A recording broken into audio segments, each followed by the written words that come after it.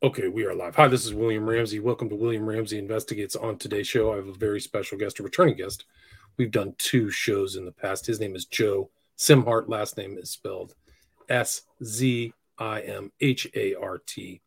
And you can go, I'll put a link to his YouTube channel. He's done a lot of research online on a variety of different subjects. And the theme of his channel is cults in the occulture. And he has a cult kind of deprogramming history. But I talked to him about his very interesting book, and I highly recommend people check this out. And that book's title was, I'm going back to it. We also did a show about Lewis, Julian West, but he also did this book about his kind of, it's Santa Fe, Bill Tate, and Me. How a, come on, where's my how an artist became a cult interventionist. Cult interventionist, thank you. So you're really not a deprogrammer, you're an interventionist. Well, but it's a better term for that. Okay. Well, you probably, interventionist is a better term. But I was looking through his research on his YouTube channel, and I came across this A Course in Miracles, and something that I remember in my life. Like, I know friends who've read the Course in Miracles. It's popped up in other conversations I've had with people, and there was some kind of vague MK Ultra association with somebody who was affiliated with the writer of this Helen Schuckman. The guy's name was William Thetford, but Joe can talk more about that. So Joe, welcome back to the show. Yeah, thank you for having me on, Bill. Awesome. So for people who may not have heard our earlier 2 conversations, can you kind of talk about your background, your interest, and then you said you on the pre-show you have studied A Course in Miracles since back in the 70s, and so I'm glad you came on to discuss. Yeah, I was living in Santa Fe, New Mexico at the time, and Santa Fe is a hotbed for New Age experimental spirituality and that kind of thing. It's a big art center, so it stands to reason artists tend to be very experimental and in all kinds of phases of life. And so Santa Fe is a good fit for this kind of thing happening there. The Course in Miracles was released in 1976 as a finished product. And a lady I knew, came up to me around 1977, 78 with it and said, have you seen this? Because she knew I was a critic of the channeling phenomenon. And A Course in Miracles is essentially a channeled document. This woman, Helen Schuckman, back around 1965, was having disturbing thoughts, and she was part of the psychological teams for a Columbia hospital with Bill Thetford, her boss. And they were having an enormous amount of problems with their staff there. And she was his assistant. And without giving too much background on her, she had a long history of religious experimentation. And her father had a esoteric bookstore. And anyway, she had visions about Jesus and a lot of things. And so this one auditory hallucination began that kept bothering her, and she called it the voice. And it kept telling her to take down this dictation. You've got to write. And she kept resisting. And so she told Bill Thetford, her boss, about this apparently autonomous voice in her head that was telling her to write. And he said, let's go with it. Let's see what comes out of it. And so he encouraged her. And for 7 years, she took down notes, random notes from this voice, and it would happen every night. And it wouldn't allow her to stop writing until it was ready. And it after 7.5 years, it said it's complete. And then they had this big manuscript, this pile of stuff in their desk at the hospital where they worked, because they would do this every morning, go through the thing, discuss what the voice told her, and then file it. So this system of channeling is not unusual. It's been going on for thousands of years. You could argue that Muhammad, who was inspired by an angel, Jibril, was channeling information from some metaphysical source and came out with the Quran. Whether it's true or not, or how holy it is, that's a whole other debate. But basically, he fits into the channeling thing. Joseph Smith, who used these 2 scribing stones called Uman and Thuman, was looking inside of a hat, and he claimed he could hear or see the words to the Book of Mormon, and he channeled and wrote out over a long period of time the Book of Mormon. So you could say he crafted it or he channeled it, however you want to say that. And so those are two examples, the Quran and the Book of Mormon. And then there's some examples in the Bible of prophecy being channeled, for instance. But Helen's book claimed that the voice was Jesus, a very modern Jesus for our time. And the reason the Course in Miracles comes out, and this is what it states, is that we are in dire times. And now you're talking about the 60s, right? And that the mankind needs this message in order to be saved.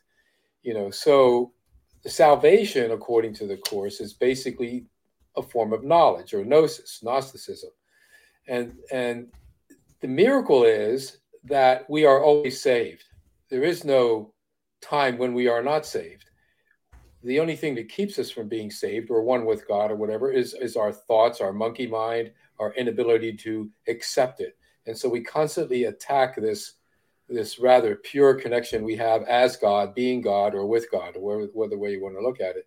And the Course is a document to help us to break through that barrier of the self and the higher self, or our human self and the God self, or however you want to put it, the perfection of Jesus in our mind as opposed to our human imperfection. And it has lessons for 365 days, so it takes a year to get through it. It's a manual for teachers, so there's a lot of study groups around the Course in Miracles that have sprung up. In Santa Fe, New Mexico, a church even opened up. Hugh Prather, the poet, who was famous, sold a lot of copies of his self-published or published book called Notes to Myself. And they were like poetic statements. The whole thing was based on his meditations on A Course in Miracles. Wow. So Hugh Prather lived in Santa Fe at the time. He was kind of a prissy kind of a guy in my estimation. But in any case, I think he was married. I'm not sure at the time. He decided to start a church called the Dispensable Church, meaning that at any time in the future, it could be dispensed with. It wasn't necessary. But it was established, and it had a congregation, and people would come much like they go to any church. They sat in kind of pews, and there was an altar area or a podium where people would preach. They would read from A Course in Miracles. They would do a homily or talk about something, and they would do kind of a meditation or a silent communion with the voice, Jesus, God, the inner self, whatever you want to call it, as their ritual, and they did some singing, they would play some music like Paco Bell's Canon and that kind of spiritual stuff, to make the thing. They even conducted marriages, I think the church lasted for just a few years, and then it folded up. But 50 people, 60 people, 100 people would come to the services. It was significant. So that kind of thing opened up in dozens of ways around the Course in Miracles over the years. And most famously lately, since Marianne Williamson has been running for president, she has been an advocate of A Course in Miracles now for decades. And some of her books are based on it. And she, taught the Course, and she advocates its ideology as being good for the nation, for the world, or whatever. And so if you hear her saying some really flaky things during her political campaigns, you can attribute it to what she gets out of the Course to some extent, which are kind of mystical and abstruse and spiritual and holistic and, all that kind of thing. So just to finish the introduction to this, it's sold about 2 million copies. It's been translated into 16 languages. So there's certainly books that have sold a lot better than this, but it's significant in terms of its impact. The last thing I'll say about this, the churches, or the types of organizations that picked up on A Course in Miracles in the late 70s when it came out, were the New Thought churches. Immediately, Unity Church especially promoted A Course in Miracles. And the reason for that is when you analyze A Course in Miracles, which I've written a couple of papers on it, it is a reflection of New Thought ideology, which started in the 19th century. It very much fits into that. And so the New Thought churches are like Unity Church, the Church of Science of the Mind, the Church of Religious Science, the Church of Divine Science, Christian Science. To some extent, Scientology derives from New Thought. And the idea behind New Thought is this. It started out as kind of quasi-Christian under a guy named Phineas Quimby. And he was trying to discover a way to do therapy to heal people through talking. And he decided that he had to, if he could convince people to take on the mind of Christ, to feel perfection, in other words, the ultimate positive thinking, like you can think your pain away, you can think your poverty away, you can think your bad relationship away, you can, as long as you substitute very positive thoughts and don't have any doubts that this is going to come true, then Jesus or God or the universe or whatever the hell you want to call it can work through you, and voila, you're going to have perfection in your life, or at least an instance of it. So that's basically New Thought. So the New Thought practitioner is someone who sits there with you and tries to get you to think these positive thoughts or talks you past your doubts and pain, and you allow your mind, body to heal through this. Phineas Quimby called it Christian Science. At one point, one of his top disciples who came to him for a healing was Mary Baker Eddy. When she was Mary Baker, she felt healing from a session with him. Her back pain and whatever went away. You know, it comes through what we would call auto-suggestion. You can do this through hypnosis. You can heal pain through some people that are highly suggestible, and pain will minimize or go away. So through this process of New Thought or auto-suggestion or suggestion therapy, she felt healed. She started studying Phineas Quimby stuff, and then she came out with her Science of Health or whatever book and started Christian Science. She turned what he had into a church. He never wanted to start a church. You know, he was just kind of a healer that stimulated all these dozens of organizations that used his teachings later. So, yeah, so basically it's a reflection of the New Thought idea. And it's you know, for instance, all of this movement of affirmations comes out of New Thought. Right. You know, there was a famous affirmation back in the early 1900s that went, it was a guy named Coué from France that repeated it in French originally. And it was, in every day and in every way, I'm getting better, better, and better. And millions of people started repeating this mantra in Europe and in Eastern United States, especially in order to make themselves feel better. You know, so the affirmation or decreeing thing, to decree something, to speak something into existence. A lot of Christians bought into this, and it was called the positive thinking or speaking into existence crowd of the Christian churches. There's a lot of those churches around that are influenced by New Thought. And you wouldn't know it, you know, unless you knew the background behind these things. Right. So, anyway, so go ahead, ask me some questions. Well, I was just going to say, it is remarkable. It like spawned, this one book has spawned a whole industry, individuals, like you said. It's disseminated all the way around, and it purports to be from kind of Christ in heaven, but it's kind of quasi-Christian, even though it does, I mean, I was reading through it, it does quote from the Bible, but not like a standard Christian text. It only has it in the footnotes as references, like she's taught. So it's not focused on the Gospels, but it claims to be. So it's definitely quasi-Christian. Yeah. Yeah. Well, think about this. If you look at Jesus' teachings in the Gospel, I mean, there's this idea that your faith has cured you. You know, this is a big thing with the Jesus teachings, right? And so it wasn't about him sprinkling fairy dust on you in order to heal you. It was about him stimulating your faith in him as God to heal you, right? And if you didn't have faith, you wouldn't get healed. That was basically the formula. So this takes it another step into metaphysical space, so to speak, where it's not just faith in the gospel and the healing and salvation message of Jesus.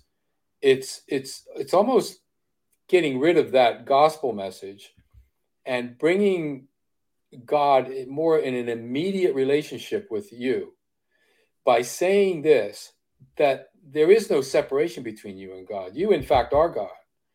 And you could also say that about a rock.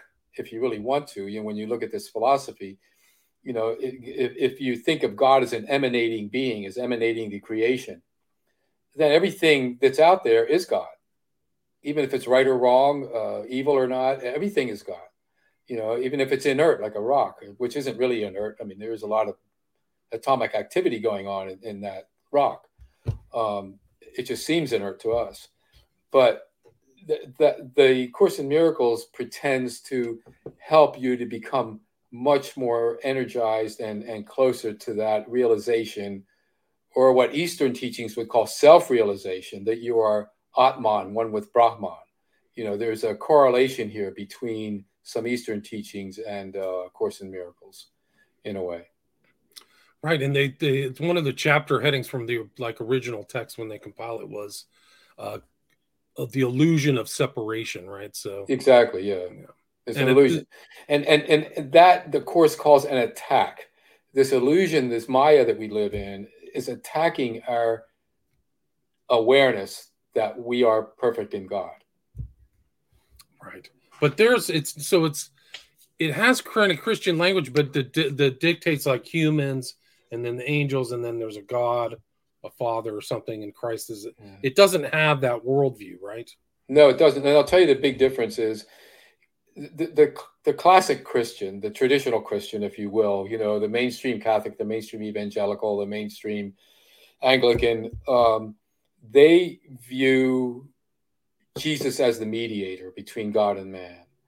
That Jesus is the substitute. Jesus, was sacrificed on the cross in a way, a kind of deicide, God dying on the cross, telling us that this is all taken care of. We are saved. We just have to believe this. We have to accept it.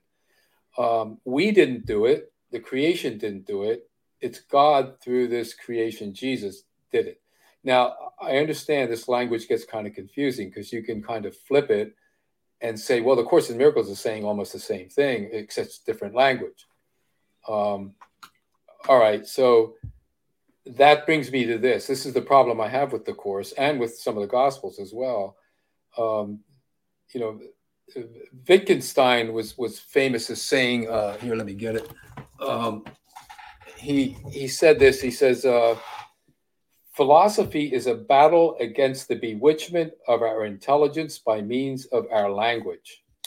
All right, so what happens is we get caught up in a lot of our own insights and language, and then it becomes set like a gospel or a testament, and we can't change it, and we get bewitched by it, so then we try to force everything into it, like as if this is a perfect document, of course, in Miracles, or let's say a gospel, and then we try to force reality into this container, and we end up with a really clumsy, sometimes messy, very confusing product, because obviously if we look at A Course in Miracles, it's a highly flawed document. The language is really difficult because it was channeled. It wasn't really reasoned out.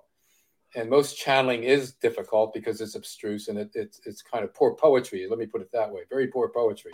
Unlike Shakespeare, his poetry was brilliant. Or Robert Frost, his poetry is brilliant. You can say he's channeling from his muse, but there's some kind of beauty and substance there. Where A Course in Miracles is really clunky, So if you have something from a perfect God, you would expect something more elegant, something more useful, and it's very difficult to put A Course in Miracles into use without having a lot of people interpret it for you, helping you discuss it. You could say the same things about the teachings of Jesus. Some of them are really difficult. And they almost contradict each other in some places, don't cause any violence. And yet in another gospel says, take up the sword when you go out, so you have to be really careful with these kind of documents and not allow them to bewitch you, which happens very often when people get into this. They think it's from God. Therefore, I have to shoehorn my mind into this thing and make it work, when this thing is unworkable, basically, when you deconstruct it, which I've done for a lot of people. I've exit counseled dozens of people out of Course in Miracles cults by just looking at, say, 10 things in A Course in Miracles, helping them to deconstruct it and showing them that, listen, this thing is not only illogical, it's asking too much of you. It's like asking a cripple to compete in the Olympics at the level of a football player, but the problem here is that there's no Olympics going on. There's no one that can explain A Course in Miracles better than anyone else. Well, it's super long. It's 1,000 pages long. I know it's 3 segments to it, okay. So it's not all one book. It's 3 books in jammed together. I mean, you could have a lifetime, and people do dedicate their life to this. And also, I've known people that have been reading this for 30 years, trying to make it work. It's their religion. Oprah Winfrey, on one of her shows in the late 80s, held up A Course in Miracles, says, "This is my Bible." Wow, I didn't know that. And she brought Mary Ann Williamson on back around 1992, and Mary Ann Williamson said, "This is my Bible," but because she had some political clout at the time, A Course in Miracles had a big bump in sales after that Oprah show. Wow, yeah. So she's probably a multi-millionaire. She's made a living off A Course in Miracles. Right. Now, A Course in Miracles is run by a foundation, the Foundation for Inner Peace. So they kind of control it as far as its integrity. In other words, maintaining it as, they'll argue, for instance, if somebody's misusing it or trying to publish it on their own or whatever, because they have the publishing rights. But as far as them being able to define what it means, there's very little they can do about that, because anybody can use it, much like the Bible, and do anything you want with it. Right. So you could have possibly positive aims, but also nefarious ones, right? Like, yeah, sure. It depends on who's interpreting it. Right. There's a lot of cults the destructive cults that have used Course in Miracles, like the Full Endeavor Academy up in Wisconsin, and then there was another thing called the Bridge in Colorado that fell apart. I mean, I exit counseled a number of people out of that cult, and its main document was A Course in Miracles. You could say they were misusing it in order to control people, which they were, but you can say that about the Bible or the Quran or any document. True. So true. Yeah. I mean, they can all go wrong, but the Course of Miracles is interesting because it does have like a lesson plan, doesn't it? Isn't there? Yeah, that's one of its main things, is that the 365 lessons, one for every day. There's a workbook, and then there's a text, the course itself, the text. Right. So it's almost like you're self-actualizing it. So maybe in a Christian context or Jewish or something, you read the scripture, you talk about it, but it's not like you're going down this pathway. So somebody could really get enraptured or bewitched by this by doing it day after day after day after day. And they do, in that sense. They become entranced by it. It becomes a focus for them. Now, to be clear here, most of the people I've met, and I've met hundreds that study A Course in Miracles, are good citizens. They're not bad people. They have productive lives. They might even be very well educated. They just find it to be a useful way to meditate on something during the day, and they kind of believe in its message that if they keep working it, they'll become closer to God in their daily affairs and that sort of thing. So not everybody that studies it becomes an extremist. They might even put it away for 3-4 months and then pick it up again. So it isn't like some kind of a cult movement.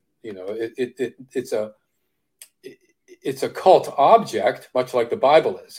There's a lot of devotion to it, and it's very extraordinary, and it's for special people, that are enlightened enough to understand it, and that kind of thing. So in that sense, you could say it's a cult object. It's a book cult, but it's not a social cult or a commune cult, that kind of a thing. There is no organization that controls people. Like, let's say, the Catholic Church, for instance, has a thing called a catechism, which defines what every Catholic should believe. There is no real central document that tells you how you should use A Course in Miracles. It tells you itself how to do that. And there's no, like I said, the Foundation for Inner Peace doesn't manage people's lives when they start buying the course.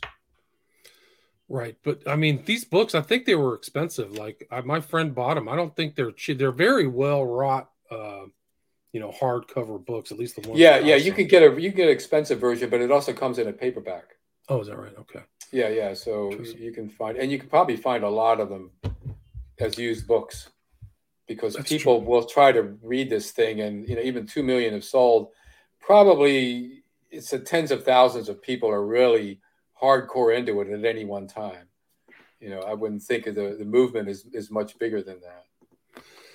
But you say it's the New Thought movement. You see all those ideas in there, like capitalized mind and all these other kind of things like going on that Christian Science has. But it's also, I think, firmly ensconced in the New Age movement too, right? So it's not Well, just New Thought, New Age are almost are entirely okay. compatible. Okay. The new, what we call New Thought and what we call Theosophy, the Theosophical Society, are the two godmothers, or the two main funnels of inspiration for the New Age movement.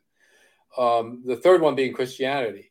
The idea that the world is going through a great change, a new age is coming, and we have to prepare ourselves. And we have to prepare ourselves according to some kind of an inspiration or document or guru, or using ayahuasca or whatever it is we do to go into the new consciousness. So we have waves of New Age movement ideology happening since the 19th century. Right. Like for instance, the Jehovah Witnesses and the Seventh-day Adventists have been predicting a New Age coming for a long time. The Masons, the Freemasons, came out with a magazine called The New Age back in 1909 or 1910. And it was kept going until recently, and it had that same theme that the Freemasons were part of this inspired group of people that were going to bring about the new age of the world. And in some sense, the founding of the United States was kind of a new age of politics for the world. It was like inspired quite a bit by the Enlightenment people, and by the Freemasons were really into that. There were quite a few of those people that were highly progressive intellectually that formed our Constitution. Right. No, it's really incredible. I did a show on the externalization of the hierarchy, and that was all it. Like we were going for this new era, new age. Yeah, that was Alice Bailey, right? Yeah, she was. She's one of the maybe 10 most influential people since the 20s and 30s of what we call the New Age movement. Alice Bailey writings. And I think she was channeled too. I think she had some kind of divine master who was talking to her. Right. She was interesting. She grew up in an Anglican family, married an Anglican minister young, and went to India with him. He was abusive. They had 2 kids, I think 2 daughters. And in fact, he threw her down the steps once. And finally, her bishop allowed her to separate from him because he just had this anger problem. And she was very discouraged and ended up migrating to California, the coast, and was working in a cannery, fish cannery, trying to support herself. And down there was a Theosophical Center near Point Loma. And she got involved with the Theosophists and quickly began to absorb it and became a teacher of Theosophy, Madame Blavatsky's Theosophy. Madame Blavatsky introduced her Theosophy, claiming she was channeling information from 5 masters. There was the Old Man of the Hills, Saint Germain, Jua Kul, Kuthumi, and Moria.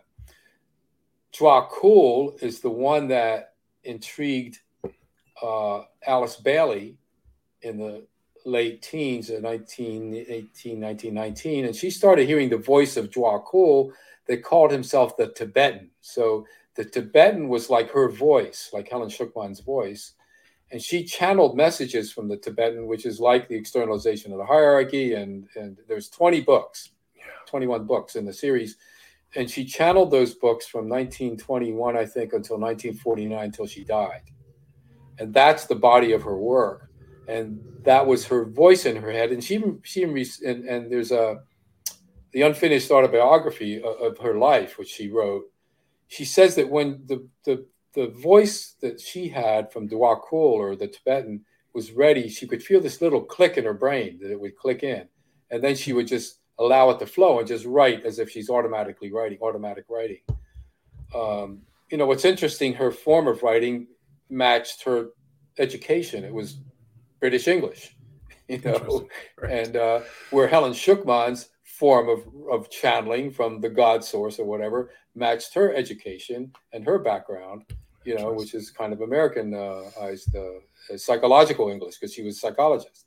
And you pick up that kind of flavor of healing the mind through A Course in Miracles, which is what psychologists do. They try to help you heal the mind.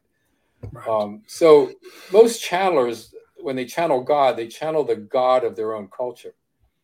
And you can see cultural elements in their particular channeling form. And so Alice Bailey's was Theosophy and her British background.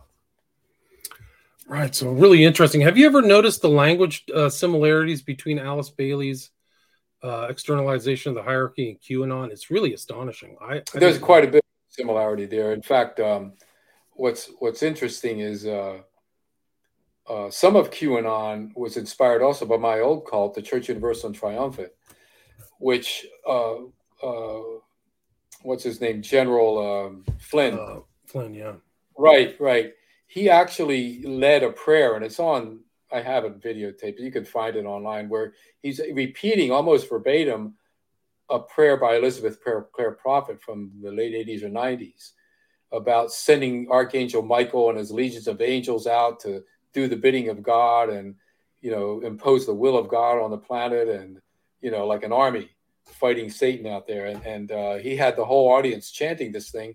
They had no idea they were chanting some a cult group that most Christians wouldn't think was Christian. But Flynn's family apparently is into this stuff. Oh, really? So, I didn't know it was his whole family. Wow. I don't know if it's his whole family, but some people are. I don't know if it's his mother or somebody. But and I don't know how much they're into it, because, the Church Universal and Triumphant has a lot of branches, like spin-off sects and cults that came off its teachings. Its leader, Elizabeth Prophet, developed Alzheimer's, and she passed away about 10 years ago or more.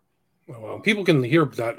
I'll put a link to our first discussion about your book, Santa Fe, Bill Tate and Me, How an Artist Became a Cult Interventionist, because you talk about that in depth, and it's timely. It couldn't be more important, because this stuff is still out there in the common culture. And just like A Course in Miracles, have you ever heard a critique of A Course in Miracles as kind of self-hypnosis or self-hypnotic kind of that's what you do? It is, because New Thought itself is self-hypnotic. It's auto-suggestion. You're telling yourself you have no disease. You're telling yourself you have no pain. You're telling yourself you're not poor. You're telling yourself you're rich. The whole Trump family was into New Thought. Norman Vincent Peale was a minister to the Trump family. Wow. I think he even conducted Trump's first wedding, and so when you hear Trump never admit to doing anything wrong, he is like an extreme New Thoughtist. Because if you admit to sin, if you admit to failure, if you admit to poverty, you are letting it into your life. If you admit to crime, you are letting it into your life. So Trump's thing is to attack everybody that attacks him, because he's perfect. He's a genius. He never does anything wrong. All he's doing, he's just a brainwashed New Thought advocate. That's all he is. He's like a puppet to New Thought when you hear him talk. I mean, I just find it ridiculous, but there's millions, tens of millions of Americans that think this way. And that's why they like him. They like the fact that you can deny reality and get away with it, because most Americans can't get away with it. If they stand in front of a judge and say, I'm perfect, I'm smart, I didn't do anything wrong, it's you think I did something wrong, it's your problem. And he just, because he's wealthy, he gets lawyers to find loopholes for him all the time. The average American can't do that. They talk like that in front of a judge, they're going to get thrown in jail, or in a mental institution, one or the other. But that New Thought explains that kind of odd personality of, like, anything you say is water off of my brain or something. Like, it's not, right. He just always comes back with, I'm the greatest. It's almost like New Thought explains it perfectly. It's like beyond narcissism. It's a disease. Mark Twain wrote about it back over 100 years ago, thinking this was going to destroy America. And he was criticizing Christian Science, but he was criticizing New Thought. He could see, he was almost prophetic, how this can become an infection in the American spirit. And it has. It's come to roost. We have a president that was based on this crap. Wow, it's amazing. It makes perfect sense. Like how curious his personality is. It's like you can put it right back in there. He's almost an extreme version of it. You know, extreme new thoughtist. Wow. He's like I'm making my will into the world reality. I'm changing it with my brain. You know, even Charles Manson was into this new thought stuff, but he came onto it via Scientology and other stuff. When he was on trial for murder, he said, I didn't kill anybody. I didn't do anything wrong. That's in your mind. You think that. You're projecting on that. So in other words, in his mind, he's a perfect little guy. You know, he's okay. And it's other people that project on him that says he's a murderer. That's the only reason he's in jail, you know. And so he would use the same tactics that Trump uses, but because of who he was, and he got caught, you know, red-handed, being this crazy hippie with this crazy hippie family, he paid the consequences to a great extent. But he never gave up on that idea that, you know, this isn't his problem. This is everybody else's problem. You know, interesting. Yeah, he was clear. Like, I think Manson was a very advanced Scientologist. A lot of people overlook that fact. Well, to some extent, you know, he never paid for the courses. You know, he wasn't that into it as far as becoming a Scientologist, but he read the stuff, the Dianetics and whatever, and absorbed it, you know, and like any good malignant narcissist, he used what he wanted out of it. See, I had heard, I think it was from the Helter Skelter, was that he walked into a Scientology center and there was nothing they could train him. So I guess that was it. Maybe that's probably the same as really clear, but it is interesting. Yeah, go ahead. I just was going to say, like, a lot of this new thought ideas and new age people, maybe it's just me, maybe other people are more aware of it, but I'm not really as aware now. I'm much more aware of this kind of Alice Bailey, Elizabeth Clare Prophet, and the ideas and how there really are something happening right now. They're really affecting the larger culture. There's no question about it. It's affected our politics, and it's partly why we're so divided. There's this inability for quite a few people on the right and left to get out of this idea that my basic assumptions are reality, you know. And if you get caught in a basic assumption, you're essentially trapped in a kind of a dependency cycle on your basic assumption. You're not willing to change your mind. In other words, you're not willing to work the problem and see if you can come up with a better solution to how you think. You know, you're emotionally tied to this basic assumption state that you're in. And, you know, our entire nation is based on this idea that you come up with a working group, that despite the differences, you work it out and you compromise, you come up with the best ideas and you pick one or two and try to run with it until they don't work anymore, and then you change. That's the constitutional way. That was what the original founders set it up to be, but that's broken down now because we have too many people locked into basic assumptions about reality, you know. And so in other words, my thoughts are my reality, and my thoughts are God's reality, you know, and I'm not going to change them. You know, so you have people locking down, and, you know, and what's interesting, Fox News people that developed Fox News knew this zeitgeist was out there, and they saw they could make a buck off of this. And I think it was completely cynical what Fox News did. It took advantage of a weakness in American thinking and said, you guys are right. You guys are correct. And we're going to keep feeding you this. And, you know, not that they do it all the time, because some of their news is accurate and useful. You know, they're not complete dunces when it comes to reality, or else, you know, they'd have a real problem on their hands. But these corporate heads know this stuff. But they know this. They cynically, left and right. They frame the news. Yeah. They frame it. Yeah. But that's what Trump was really useful to the people on the left. He was their best money maker of all time. They would just play Trump acting like a new thought buffoon out there. And then they would lock all the left into a way of thinking. And then the right's locked in. Well, you know, a lot of what we call new thought is really the left. When you think about positive thinking and channeling and you know, even the yoga crowd to kind of purify your thoughts and whatever, they can fall into that quite easily. In fact, you know, with QAnon, if you look at it, there wasn't just right-wing crazies that were into QAnon. it was also called pastel QAnon. A lot of the left wing, the yoga school people, the moms into PTA and all that progressive stuff also fell into QAnon in a way. A good percentage of QAnon was part of that crowd, and it's because they basically, people have these they want to believe that in their gut they know reality, and they don't want to work too hard to get it. So it's not evolving, and you can interview those QAnon people. They are true believers. It's a great psyop. Like one of the most. Oh, it's incredible. Yeah, it's worked pretty well, but I don't think it's so much a psyop as a movement that's taken advantage of something that's already there, because most people I meet tend to think they're psychic, or at least something psychic is real, when there's never been any evidence for it, none. But if you start telling someone, like when I worked in a hospital for 25 years, most of the staff, the nurses, even educated doctors in some cases, believed in the full moon effect. Policemen did. When I talked to them, they go, "Oh, it must be a full moon." And the full moon effect on psych hospitals and activity in a hospital is bogus. There isn't any. But you would have seen it over a quarter century. Yeah, you would have seen it. Yeah.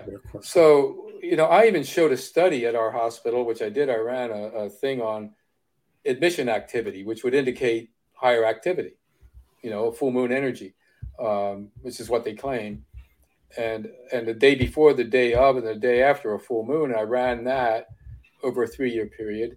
And when you look at the whole spread, there's absolutely no statistical difference between any other phase of the moon and the full moon in terms of admission activity to that psych hospital. None. We weren't any more busy overall during a full moon period than we were on any other day on average. So, that's just one small sample, but there's dozens of good research done on this. So, yeah, the full moon affects the tides. It has, animals can see better at night, so they got to be more careful because predators can spot them. It affects reality in some way, absolutely. But as far as changing the psychology of a human being, it's not what the astrologer says it is, and it's certainly not what people that work in emergency rooms say it is. Yeah, right. It's interesting, like the human propensity or tendency to believe in all those things goes back all the way back in time, like astrology and psychological. Noetic Institute is studying all that stuff now. Oh yeah, it's important for us as human beings to maintain some control over this mysterious reality we have. So we invent religions, we invent totems, we invent organizing principles that keep the tribe together. We have sacred trees. We do rituals before it. The tree talks to somebody, and there's a shaman in the tribe, and the tribe interprets that, and sometimes the information is quite good. And if it isn't good, if the shaman misleads us, we kill the shaman. Right. That was true even in the 19th century among Navajos. In other words, if you were a seer or a sorcerer in the Navajo tradition, and you lied, you came up with false information, your life was at stake. You better, if you're going to be a sorcerer, if you're going to be a seer, if you're going to be a prophet, you better be telling the truth, because we're relying on you. Our very lives, our decisions rely on you. Our crops rely on you. So that's interesting. I think that's even in the Old Testament, Joe. I think in the Old Testament, you stone false prophets because a false prophet could destroy the tribe, the whole tribe. So if you're going to be a prophet, you better have your wits about you and reality test what the hell you're going to say before you start talking. Otherwise you might get buried in stones. Right. That doesn't happen today. The channeling phenomenon, like with A Course in Miracles, is an open territory. It's like, it's like fine art. I say, it's Marshall McLuhan said, art is anything you can get away with in the late 60s. Talking about modern art, same thing. Religion is anything you can get away with these days. There's no real guideposts out there for this, unless it goes really bad. Like, some guru comes up with a secret potion that's going to heal you, and suddenly half of his congregation dies. Well, the government's going to get involved real quick and wonder, what's going on here? What are you feeding these people? You just killed, 50 people, and you're going to get prosecuted. So until something like that happens, it's mostly just a free-for-all when it comes to spirituality and religion. It really is. And I think it's interesting, like you mentioned Muhammad, Joseph Smith, we've talked about Bailey, and then Shukman. These channel, there's so many channel books. Like there were there's so many different chronicles and channel. If you go to a New Age bookstore, you probably Oh know yeah. more than me, but I can't No, remember. no, there's tens of thousands of them Yeah. at least. Back in 1987, a TV show I worked with that was looking at channeling. It was called West 57th Street. And they were looking at Penny Torres, Mafu, who was a channeler that was a knockoff of Ramtha, the channeler. And Mafu became quite popular and wealthy, or Penny Torres, who channeled this quasi spiritual being. They did a study in Los Angeles, a survey, and they found out in Los Angeles alone, there were 1,700 people channeling gods and angels and stuff. That's in that one 1987 survey. Wow. So you expand that, to Europe and Australia and Canada and everywhere else. I mean, you count and see what you come up with. You're looking at hundreds of thousands of channelers out there right now. Right. Good point. And that really, to me is a conservative amount. I think you're right. But California always attracted people on the New Age or the fringe. It was always kind of like the frontier. It got more. I think it got more publicity, but they were in Texas, they were in Arizona, they were in New York City, they were in Wisconsin. I found them everywhere. Florida.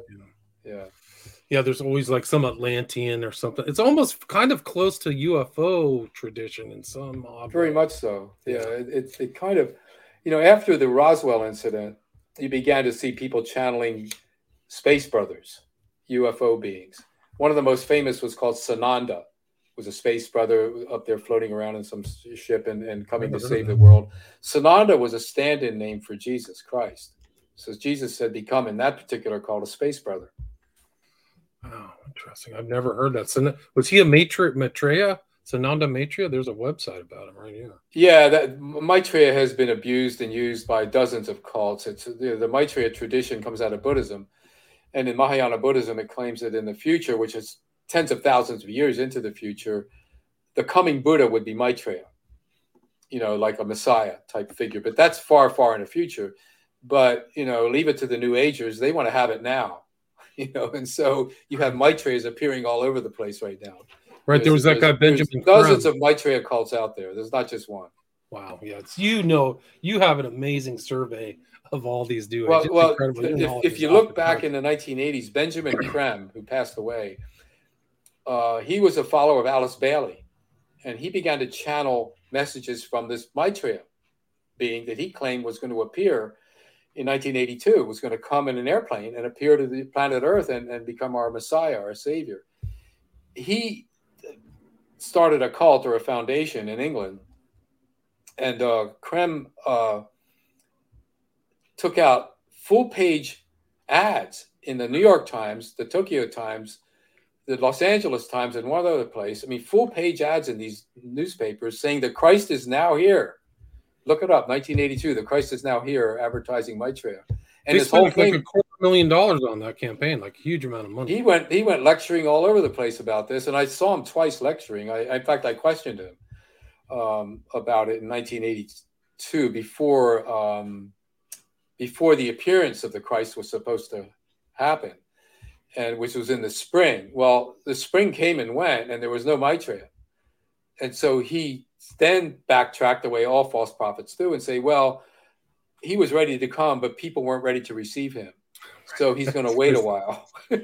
That's the way it is. And so it went. So he developed a cult following and this kind of a foundation that supposedly helped the poor around the world and whatever, but essentially he was another clown in the circus of the New Age, Did you find his, like I did a show on Constance Cumby. I don't know if you remember the book. Yeah, I know her. I've talked to her in the past. Okay. Because she said he had hypnotic power over the crowds or the groups that were there. Did you sense anything like that? Or was he just... I did see it. But you have to remember that a charismatic relationship is a relationship. It isn't a power that the guru has or that he had. So people already developed a relationship with Creme before they even came, most of them, before they came to one of his talks. And so I was observing, because I was an observer in his about 100 some people were there. about half the audience did get entranced with him. You could see it. They were in that kind of suggestible smiley face zone listening to him, where the other half were kind of like, and they kind of even walked out in the middle of the talk. So the charismatic relationship is a relationship. You have to be able to get people to project something onto you in order to get them entranced with you. The same person that can entrance a small crowd of people will cause a reaction in other people that walk away and say, that guy's a real asshole, and walk away. They never felt anything. They just think he's a buffoon or full of himself or, talking nonsense. And they don't feel any of that so-called hypnosis at all. So it's like the suggestibility. The person's primed almost. You got to participate in it. You got to either be highly suggestible, you got to be really into that stuff, or you have to allow your critical mind, the prefrontal cortex, to float. You don't filter. You just allow it to go into the emotions, and boom, you're one with the speaker. You're smiling, you're feeling everything, and but I would say that's kind of like the star celebrity same thing dynamic. Like that's what they want. Same thing. If you saw the movie Elvis and you watched how they portrayed the crowds, which was kind of real, that's what happened. Man, he really, especially the women, I mean, he had them going. They were in another world. Or the Beatles too, like those Beatles, same thing. Frank Sinatra used to do it to people, women especially. There were women that would go to Frank Sinatra concerts and throw their bras and panties up on stage. That's how much he could affect them. Yeah, that's amazing. Joe, do you have time for a few questions? Yeah, certainly. Somebody asked, are there any seminars connected with this group with the Course in Miracles? I think so. You mean in terms of promoting it? I imagine there are. I don't keep up with it, so I don't know. But I imagine if you looked on Course in Miracles study groups, you'll find things online. Just put Course in Miracles study group into Google and something will come up. And then somebody asked, Sheila asked, could your guest speak about William Thetford's link to MK Ultra if possible? We talked about that in the pre-show. Yeah, I read about it. I think you have to take a step back when you look at things like MK Ultra and because I've read a lot about it. There's quite a few studies on it done, and it was really a setup to kind of compete with the Russians that were exploring psychic power. There was a book that came out back in the late 60s, Psychic Discoveries Behind the Iron Curtain or whatever, and the United States set up their own mind control experiments, especially during and after World War II. And MK Ultra came out of that. There was the whole idea of finding a truth serum. How could you get spies to spill out the truth? LSD was one of the drugs they were using, but they found it was kind of useless because people were tripping and connecting with God. They weren't telling the truth about anything, on LSD. I heard they did all the studies to use the finest drug to get people to talk, and they ended up with alcohol. So they did all these studies and said, right. And, you end up with sleep deprivation and all of that. But what they found out was exactly what the Chinese found out. They could get people to talk openly, if they could convert them to Maoist thinking, to correct their false thinking. So they would try to get the person in these re-education camps in China over time to convert, like to the communist religion. So the CIA, for all its efforts with drugs and mind control and waterboarding and all that crap they were doing, if you could be nice to somebody and you could convert them to your religious way of life, whether it's constitutional America or whatever, you're more likely to get truth out of them. That was the ultimate end game of what they discovered after doing all of that, which is not that hard to understand. Just like in psychotherapy, if a psychotherapist can gain rapport over time with someone that's very paranoid and get a trust bond going and get them to believe in the therapy and keep coming back, after a while, that person will begin to unload and start to heal in a way by letting the psychologist know that was their enemy to start with, now is their trusted friend. So this is what the Chinese communists would do in their re-education camps, whether they're with prisoners or with people that they considered anti-communist, would try to convert them. It wouldn't work. Some of them would only pretend to convert because they got tired of the coercion, just to get them off their back, and to keep their job, because they didn't want to lose their job. And so that kind of quasi or fake conversion would go on all the time. But some people really did convert, and become true believers. Like this book I have, Perfect Soldiers, about the pilots that flew the planes in 9/11 into the thing. They were converted into Islam, and they were living in America for a couple of years among Americans like average people, exposed to everything we have here, being nice people. And yet inside their head, they were converted to the extent that they really didn't need somebody telling them what to do all the time. They were convinced of what they were going to do. And they went through that process to the point of killing people. So religious conversion is the most powerful form of mind control. So here's a question: what should one do when dealing with someone who drank the Kool-Aid and has brought the New Thought ideology? It's a good question. It's something I did for a living, which was family would call you in.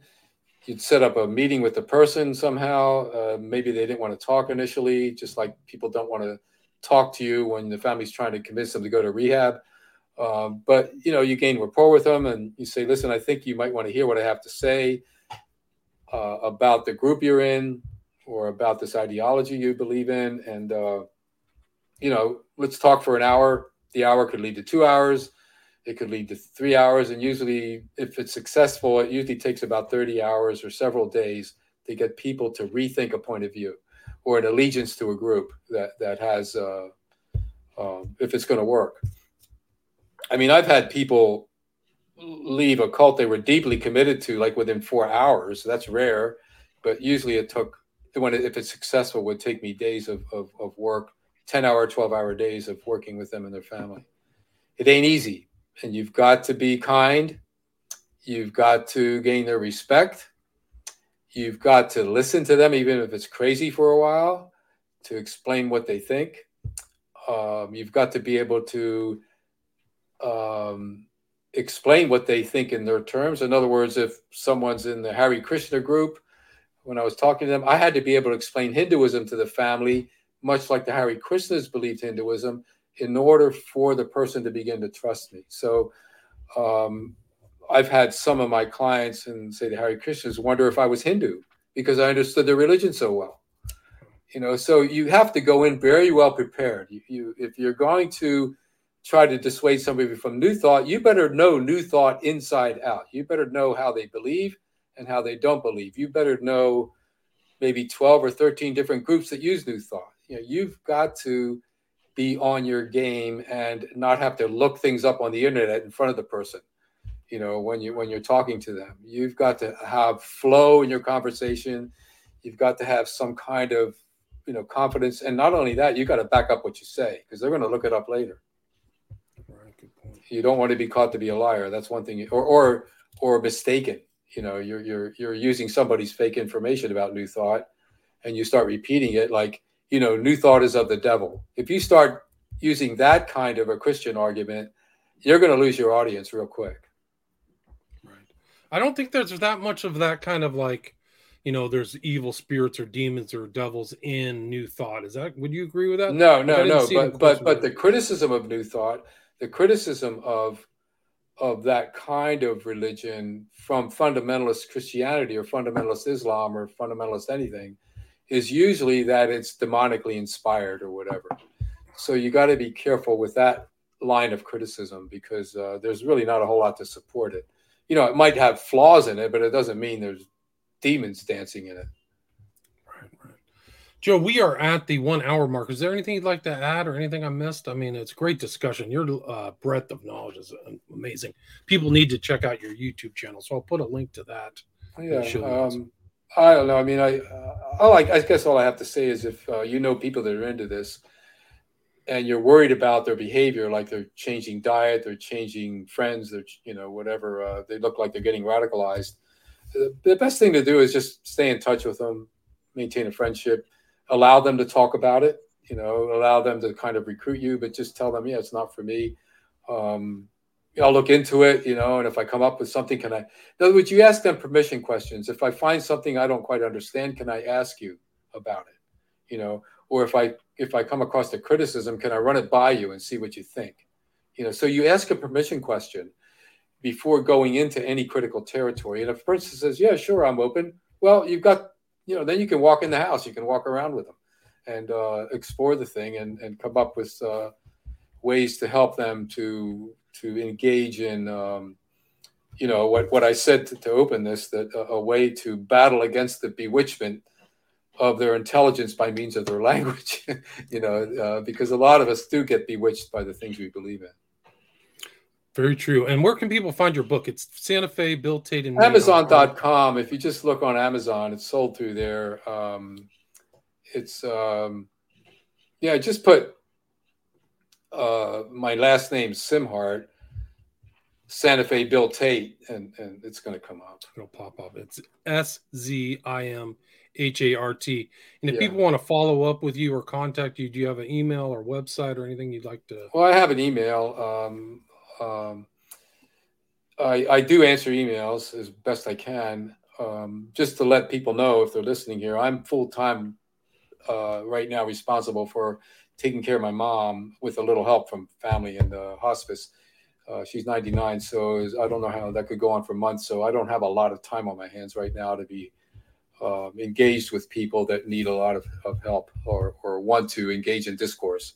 I can, answer a question and give them leads and books and whatever and go from there. Right. And so I'll put your email in the show notes. And I wish you the best. I hope everything. Listen, we've been going through this for quite a while. My mother's a very savvy person about her state, and she is ready to go. It's been there for a year. Yeah. Well, I'm sorry to hear that. I wish you the best. And Joe, thanks so much for sharing your time. Sure. Thank you. Took time out of your busy day. Bill. Thanks so much. Come back anytime. It's an open invite. Good. If you ever want to talk with anything, I'll try to find somebody to debate QAnon. I can't find it, but if I do find somebody to debate QAnon with you, you'll be the first person I'll email. So I'll be nice. Thanks so much. All right. Okay, I know you will. Take care. All right. Take care. Thanks so much. Thank you.